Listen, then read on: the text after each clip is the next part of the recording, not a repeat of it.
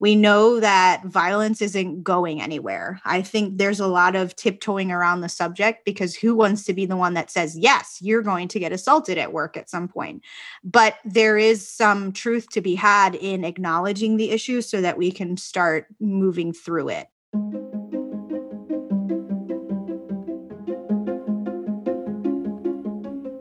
Hello and welcome to The Handoff, a podcast about the most critical topics in nursing.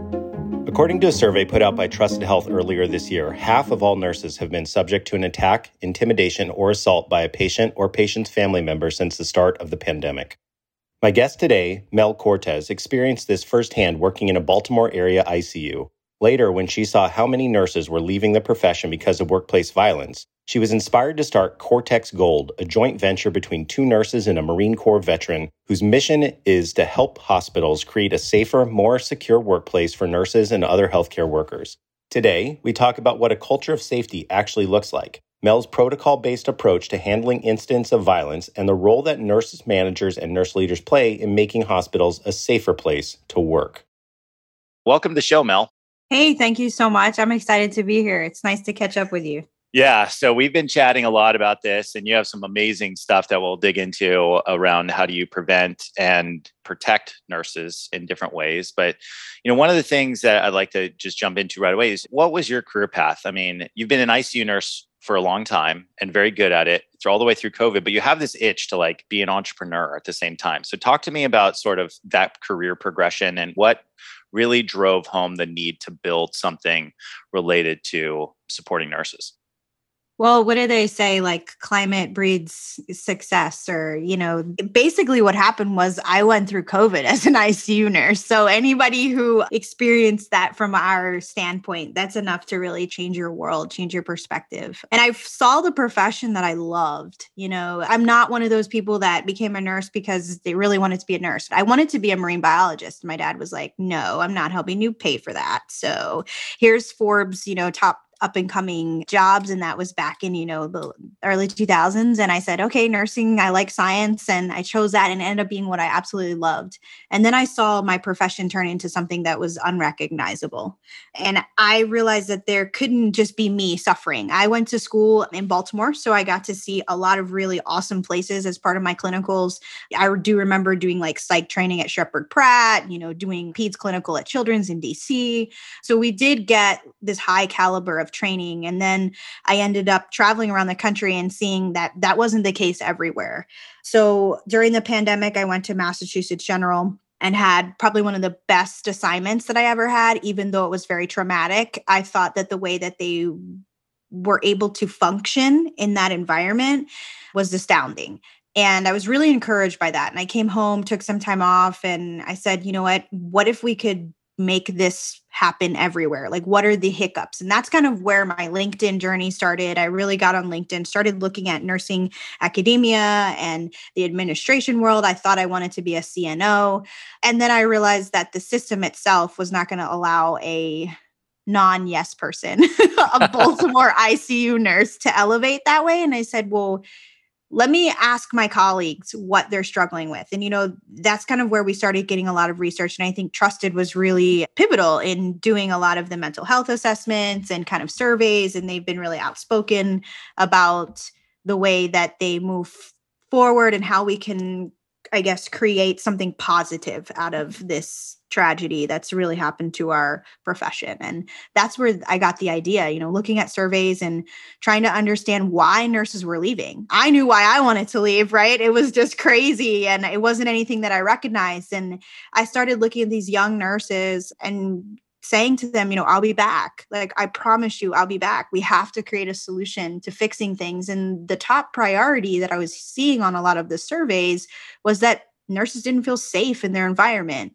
And if you look at an abusive relationship, right, someone that's being traumatized, you can't really start healing the trauma until you remove them from the trauma itself. And we know that violence isn't going anywhere. I think there's a lot of tiptoeing around the subject because who wants to be the one that says, yes, you're going to get assaulted at work at some point? But there is some truth to be had in acknowledging the issue so that we can start moving through it. And so our company was really born out of that space of being a resource to nurses. It's called cortex because we believe that the cortex in the brain is the largest site of neuronal integration. That's where everything happens, everything fires, and everything connects there. And so we wanted to be that connection piece for nurses. And we're an initiative-based company. So that means we find something that needs to be fixed and we put all of our resources and time and attention into that. And right now it's the safety and security of our frontline staff. Yeah, that's awesome. And I love how you've taken the passion of the frontline experience. And, like a lot of our colleagues are going on social media, complaining about it, making fun of it. And there's truth to that. But I love that you turned it not only into a platform, but also a tangible thing that's actually going out and addressing the issue too. Yeah, it's easy to sit back and kick your feet up and kind of look at these memes, like I think I posted one on LinkedIn yesterday. It was like a picture of Squidward, on a hospital bed watching your psych patient get wrangled by security or something. And it's true. And it is therapeutic. I think some of them are kind of humorous, but Cortex initially was Cortex, a light and love company. And what we meant by that was being able to believe in alchemy, taking something that's really dark and transforming it into something that can move and to mitigate the violence that we're seeing. If you're in a dark room and you strike a match, that little bit of light might not be a lot when the sun's out, but when it's really dark, that little bit of light, it will lead you kind of in the way that you need to go to get out. Yeah, I love that message. And I love the focus on nurse safety. So I was just at Marquette University working with their master's certificate program in leadership, and they had a design challenge. How could you eliminate or reduce violence in the ER? And they had some good ideas and training security and giving nurses tools and different things. And I think there's a lot of just thought about how do you create these cultures of safety? And I don't know if any hospital systems got it right. Do you know of anyone that's, first of all, what is, your idea of a culture of safety? And then is there anyone that's really has a best practice at the moment where they're keeping their entire team safe through, training or prevention or whatever? So I think there's a lot of chatter about a culture of safety. And if you look at some of the documents put out by, the ANA and other large organizations, and even some people in this space that are trying to do some work themselves and that are well known in the space, they just use this phrase. And there's not anything tangible that they give. Even with the bill, HR 1195, the workplace violence bill, it was tabled because of the fact that it's very vague. And that's something that if you look at a book by a gentleman named Jeff Cooper, he's a United States Marine, and he wrote a book called The Principles of Defense. And that book talks about one of the key elements. There's 7 key principles of self-defense. And one of them is decisiveness. And I think that starts when we look at a culture of safety. In order for personal defense to be applicable, it has to be self-generated. And that's a huge problem. Nurses traditionally are not decision makers. They're great at patient care. They're great at relating to people. They're great at, if you give me an order, you give me a protocol, I will follow it to the T, right? But they're not the type of people that create the protocol. And not only that, but they don't have the time to do it in operational tempo. So when you're asking someone to create a culture of safety, first of all, they don't know what a culture of safety looks like because it's been like, oh, well, that's just working in ED, you're going to get assaulted, and we dismiss it. And then when you ask them to create one, they don't even know how to do that. And I, as myself, the first time I really saw an excellent kind of culture of safety program was at the University of Maryland Shock Trauma. So I don't know if anybody knows anything about Baltimore, but it's right next to Lexington Park. We averaged about 9 to 12 gunshot wounds a night in shock trauma. So the violence there is pretty significant. And when you come on, even as a traveler, you take an hour-long safety briefing class where the Baltimore City Police Department comes and gives you a lesson on things. And that was probably the first time and the most thorough safety briefing I've ever had. I think about that often as I've moved forward through this in the last year, but that's just a minimum, right? If you're sitting in a classroom and you hear a safety briefing once a year, and then you're in a situation 6 months later, how are you really supposed to know what to do? You're probably panicking. So one of the things that we like to say and recommend is that you should have protocols in place because we need to be decisive. The minute that you know that an attack is going to happen to you is the minute that you need to decide exactly what you're doing. And we don't have time to create that in that moment. So we need to have a protocol. It's the same as if you have a sepsis protocol, right? If your patient has a fever in the ED, if the lactate comes back at 2.0, you fire your sepsis protocol. And there's a whole standing order set that you can go ahead and do, blood cultures, yada, yada. We have similar system based on our experts. So I kind of reached out and I was like, who can I find that is a security expert other than my business partners who are Marines? You know, they have this great skill set, situational awareness. They follow a system and protocols. And we've partnered with Covered Six, which is the largest security company in the world, probably private security company in the world. And they do even Elon Musk's like rocket security. They transport his rockets. So these guys were awesome. I contacted them. I'm like, hey, I'm just this nurse. And he's like, first of all, stop. You're not just a nurse. You're incredible. And thank you for what you're doing. And yes, we'll help you in any way. So they've been really helping us to take the expertise that they have in the security industry and what a culture of safety looks like now. They're very modern. They have a lot of updated protocols, and then to translate those into what could be possible for the bedside. And I think nurse managers and clinical managers, educators, administration, you know, while they know it's a problem, they're not educated enough to know exactly what the solution is, especially if there hasn't been a very concrete solution that exists in the space of, okay, when the violence is happening, when de-escalation training doesn't work, then what do you do? What does that look like from the time that the assault happens, the reporting afterward, and then most importantly, the support of the staff afterward?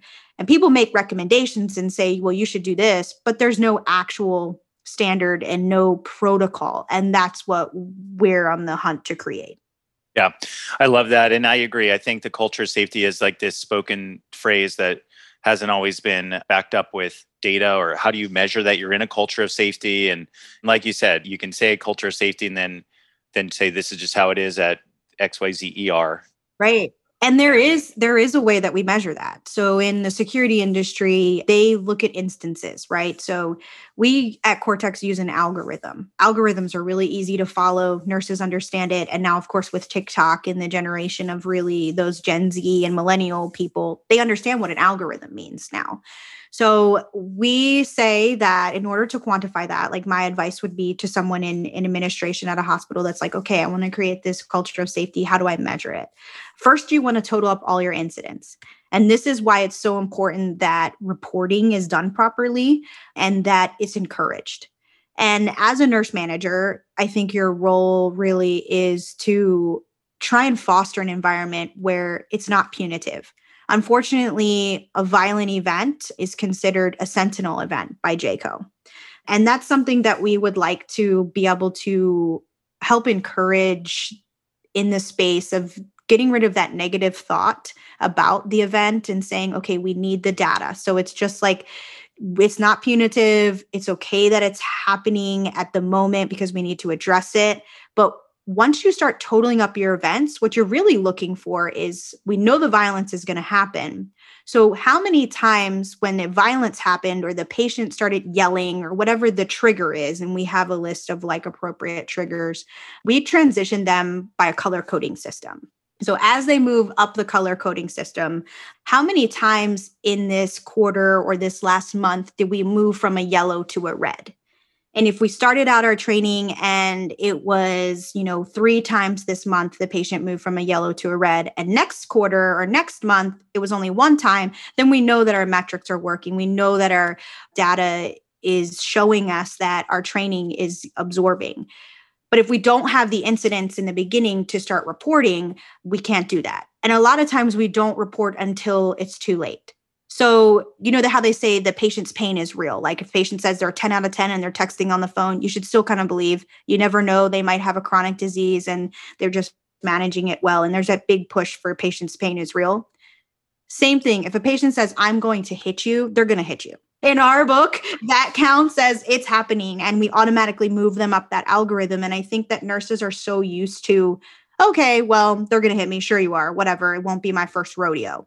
And that type of mentality is really not helping other people. And in that book, again, to reference Jeff Cooper, he says that part of the portion of self-defense is being ruthless.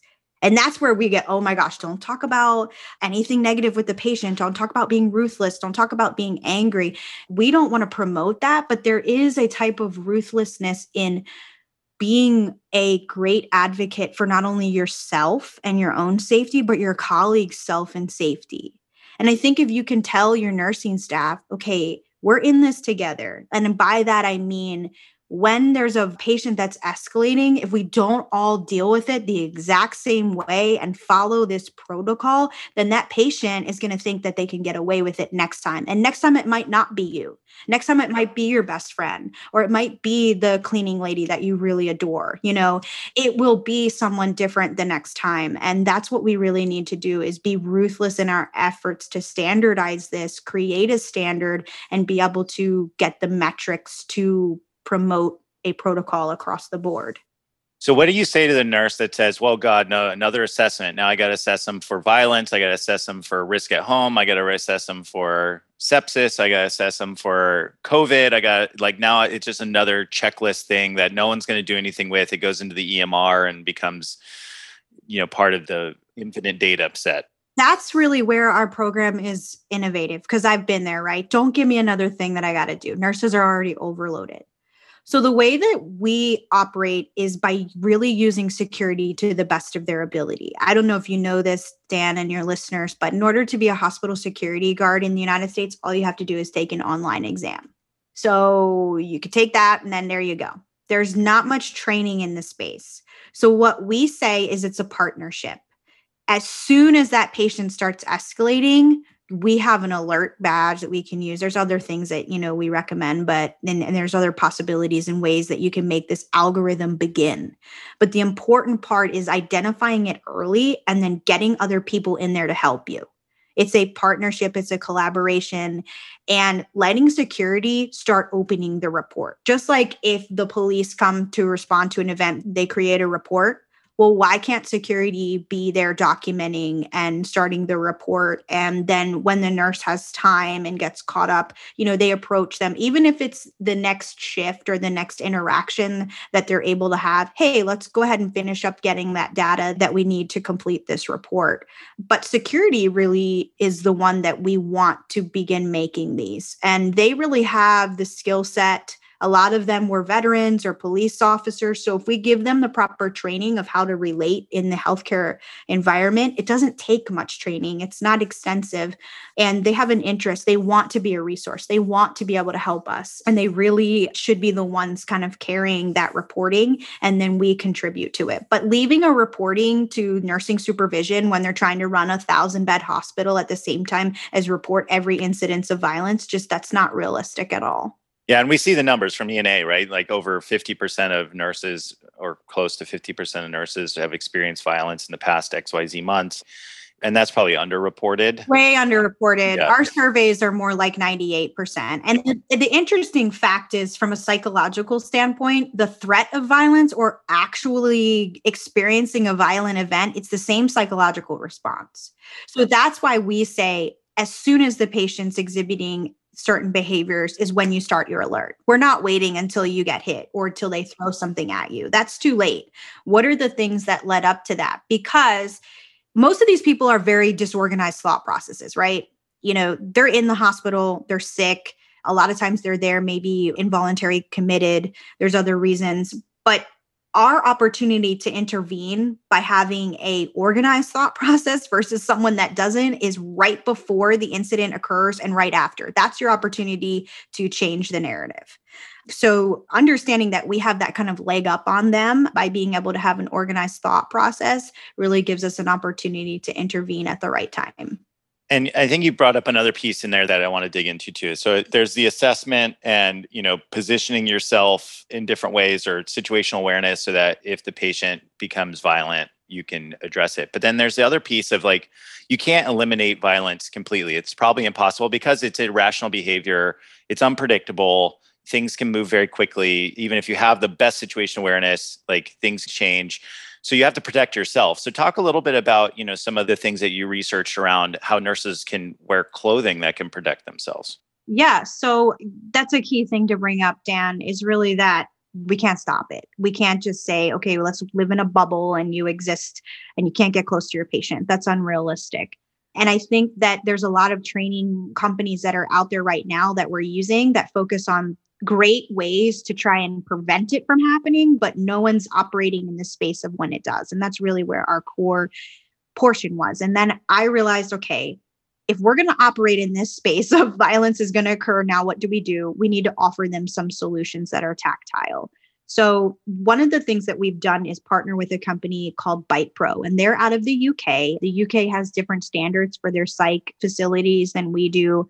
And they are really a wonderful company. They're invented by this guy named Robert Kaiser. He was a UK Special Forces. I mean, I met with this guy and I was like shaking in my boots, right? I was like, oh my gosh, this guy's awesome. He's a complete, John Wick type guy. And he created this body armor in addition to slash proof, bite proof, and blunt force trauma blocking clothing. And so they use it in the UK in a lot of their behavioral health facilities, but there's simple as sleeves that go over the arm. So if a patient tries to bite you, it can't break the skin.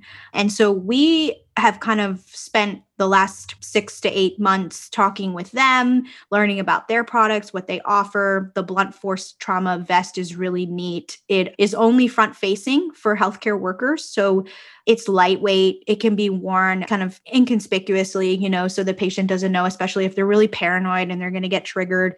So we have different degrees of the type of protection, but we have kind of grouped them together in a bin. So from my experience working in the ED and as a nursing supervisor and kind of working in all these hospitals, I was like, I think that this group of equipment would be appropriate for the triage desk versus this group of equipment is appropriate for trauma. And this group of equipment is appropriate for behavioral health.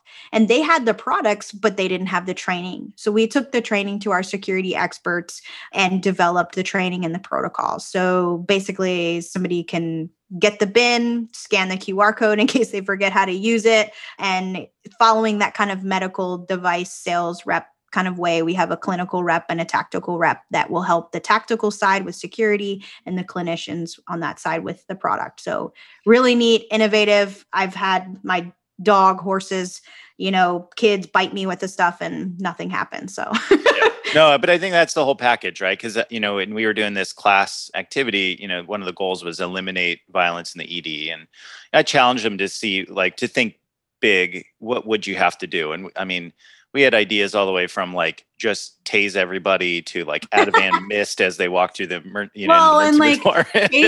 tasing doesn't work because most of the time the patient's already agitated. You tase them, it makes it worse. If you're not trying to use a taser really well, there's the time before the taser, after the taser, what are you doing? So one of the things that we like to do is establish a safe working distance.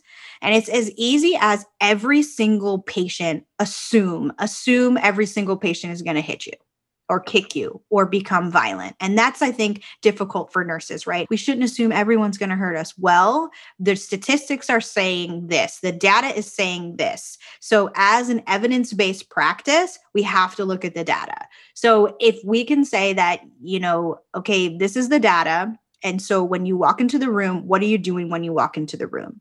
The first thing is awareness, right? So it's the same time you're assessing your patient, you're assessing the situation, you're assessing what's happening in the room and where you can go. And then as the patient progresses down this algorithm and they start showing some behaviors that are a little concerning, first of all, it's knowing the behaviors, just like sepsis signs and symptoms. And then it's, okay, now I'm moving them down the algorithm. What can I do to modify my behavior and my response? Because it's really about responding instead of reacting. Because if we're reacting, it's too late. We've waited too long. Yeah, no, I love that. And I think it's hard for nurses to think about that because you're trained to touch and care and be near the patient and sort of do that healing thing. But at the same time, you're right. The data is showing that you can look at police officers, they approach it with, I might need to assess the situation. And if I feel safe, then I can move in closer and we can do the next level of things. And I think, you don't have to not touch a patient or treat them all like they're going to punch you in the face, but you have to do that initial assessment like you talked about. And if you have any worry, wear the protective piece as well. And we got to normalize this behavior rather than just walking in, getting punched, walking out, be like, oh, I guess it's just how it is. Yeah. And I think there's the key thing about like the police, right? We have these old holding techniques. They've kind of gotten themselves in a situation where people are saying, oh, well, we can't do any tactile holding techniques until the police come because of the issues. So that's why we really partnered with an organization like Covered Six, who's really innovative and they have the best, most modern techniques. And there's nothing out there in the healthcare market like that. So, that kind of tackles that area of that confrontational, that physical piece. We have varying levels of the training. So just at a basis, we believe everyone should have self and situational awareness training. And then the second tier is really adding on the equipment if you're in a patient care area. And then it's the teamwork, right? So approaching the situation and understanding that we're in it together. So say, for instance, Dan, I'm in a room and I'm the primary nurse and I'm taking care of a patient. And all of a sudden the patient yells at me or starts throwing things at me. The first thing that I need to do is be like, whoa, okay, and realize what's happening and make sure I'm between, the door and the patient. And then say the housekeeper is out there and she's mopping the floor and she hears this. That's the perfect time to intervene. We're not waiting until I start yelling for help, right? We're listening to our surroundings. That housekeeper can initiate that protocol. She can go to the phone, do what she needs to do for security or use the badge, go in, and she becomes the second person observing. As soon as you go in and you have a plan, remember how I was saying you have that rare time period in between where their thoughts are very disorganized. And if you can stay organized, you're going to be a step ahead of them, right? So we recommend 2 to 3 people response. Then they're escalating, right? They're really at to the point where we're having an issue. Well, now the alert's been triggered, security's on their way. Then their charge nurse can come already dressed in the appropriate Bite Pro or Slash Pro, whatever thing that, is in the bin that's recommended for that situation. And now we're protected. You get the 2 people that are not protected out. The person has a focus. I mean, there's lots of different things that we can do and modify for different situations and different levels of comfortability. I'm 4'11". I'm not going to go up against, it doesn't matter how tough I think I am. A 6'5", 250 guy is still going to lay me out, right? So my priority needs to be my safety at that point, but I may be able to take over as the medication nurse and be able to maintain that portion of it and make sure that that order set is being initiated as soon as he starts yelling. Our clinical side is able to kind of talk to the physicians and update them with best practice and, getting them the idea that, medications do work when they're given early and appropriately. And in the meantime, what can we do to protect ourselves? Yeah, agreed. And I love the framework that you have. A lot of our listeners are nurse leaders as well, nurse managers, CNOs. We name the type of, formal leadership role. What are some of the tips you have for, nurse managers, CNOs in order to help sort of build that real culture of safety and create that space that nurses can start assessing and be okay with protecting themselves? I think the most important part is don't awfulize the violence. I know when I was a nurse manager, it was kind of like they'd come in the office and be like, this just happened. And they might be upset. And you're like, I know, oh my gosh, I'm so sorry. I remember this one time this patient did this to me. I think that in our effort to be compassionate, sometimes it feels like we're dismissive. So really avoiding that conversation. I think being supportive and promoting a no tolerance culture begins with the immediate response. So say there's a code gray called, right? Or code whatever, and it's a violent patient. First of all, you get your employee to safety, treat any immediate injuries. If they say something like, oh, it's fine. This isn't my first rodeo. I say that a lot. Your immediate response should be, okay, well, it's not okay with me. And I'm going to begin the official report now, and I'll assist you in completing it when we have time. So really trying to promote that area of, okay, I understand you're okay, but it's not okay with me. Nurses have a lot of feeling of apprehension about returning to the assignment sometimes, and that should be assessed. And I know it's like, that was one of the ANA recommendations was adequate time after the assault, coverage after the assault occurs. Well, right now, we don't even have coverage for pre-assault, right? We're hemorrhaging nurses, and that's not always possible. But even allowing them a couple minutes to just go and take some slow, deep breaths. One of the breathing techniques that the Marine Corps uses is called box breathing. And it's Marines that run long distances and then have to lay down and take like a sniper shot. So their adrenaline's going, right? So we kind of renamed it the stabilizer to kind of, promote what it's doing. But it's basically encouraging your staff member, your nurse, to take 3 slow, deep breaths. We say deep breaths, but it's really the force of the inhalation should match the force of the exhalation in both length and pressure. And when you're doing that, because your heart and, your cardiac and your respiratory system are related, you're basically telling your brain like, hey, everything's fine. We're in homeostasis. We're not in a fight or flight response. Offering them a cool drink of water. That's another, you're kind of tricking your senses into thinking about something else. And I think another underutilized service that we recommend is the chaplaincy service. They come for usually codes. When they're called overhead, the chaplain shows up. Just allowing them to have a resource and say, hey, I'm here for you. Is there anything you'd like to talk about? Because other people have different situations to violence, right? Like my first husband was very, very violent. So sometimes when I have a gentleman that's escalating, I have a little bit of more of a trigger than other people. So I think that's important to offer them a safe place to go immediately. We have a lot of wellness programs and, you can go talk to a therapist, but nurses aren't using them. We know the research is saying that they aren't. So kind of just being a little bit more encouraging and having that immediate response. And then also telling them that they're doing an excellent job. Like, you're a really good nurse. This is not your fault. Even if it is their fault, because this is the other portion. A lot of nurses like to escalate, and I'm guilty of that. I'm 100% guilty that if I'm working my 4th or 5th shift in a row and somebody throws a urinal of pee at me, I'm going to be real upset, right?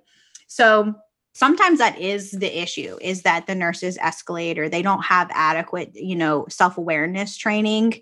And sometimes, like up north, we act a lot different than people down in the South. So my arguing with a patient may be just the way me and my mother talk to each other, but the patient may feel that, unfortunately, I'm very abrasive. So it's a lot of where your upbringing and other things relate. And part of our training is really to teach your own self-awareness. That's really important in the beginning. So maybe the nurse manager understands that that's an issue and brings it up, but not at the time that it happens. Like, Katie, why did you argue with the patient? Like, this is what happens when no, that is not the right time. And it really should be conducted in a formal review where you offer solutions and education to the nurse in a non-punitive manner. And that's where your management and your judgment as a manager comes in. And maybe the nurse is a bad fit to work in psych that day because they've worked so many shifts in a row.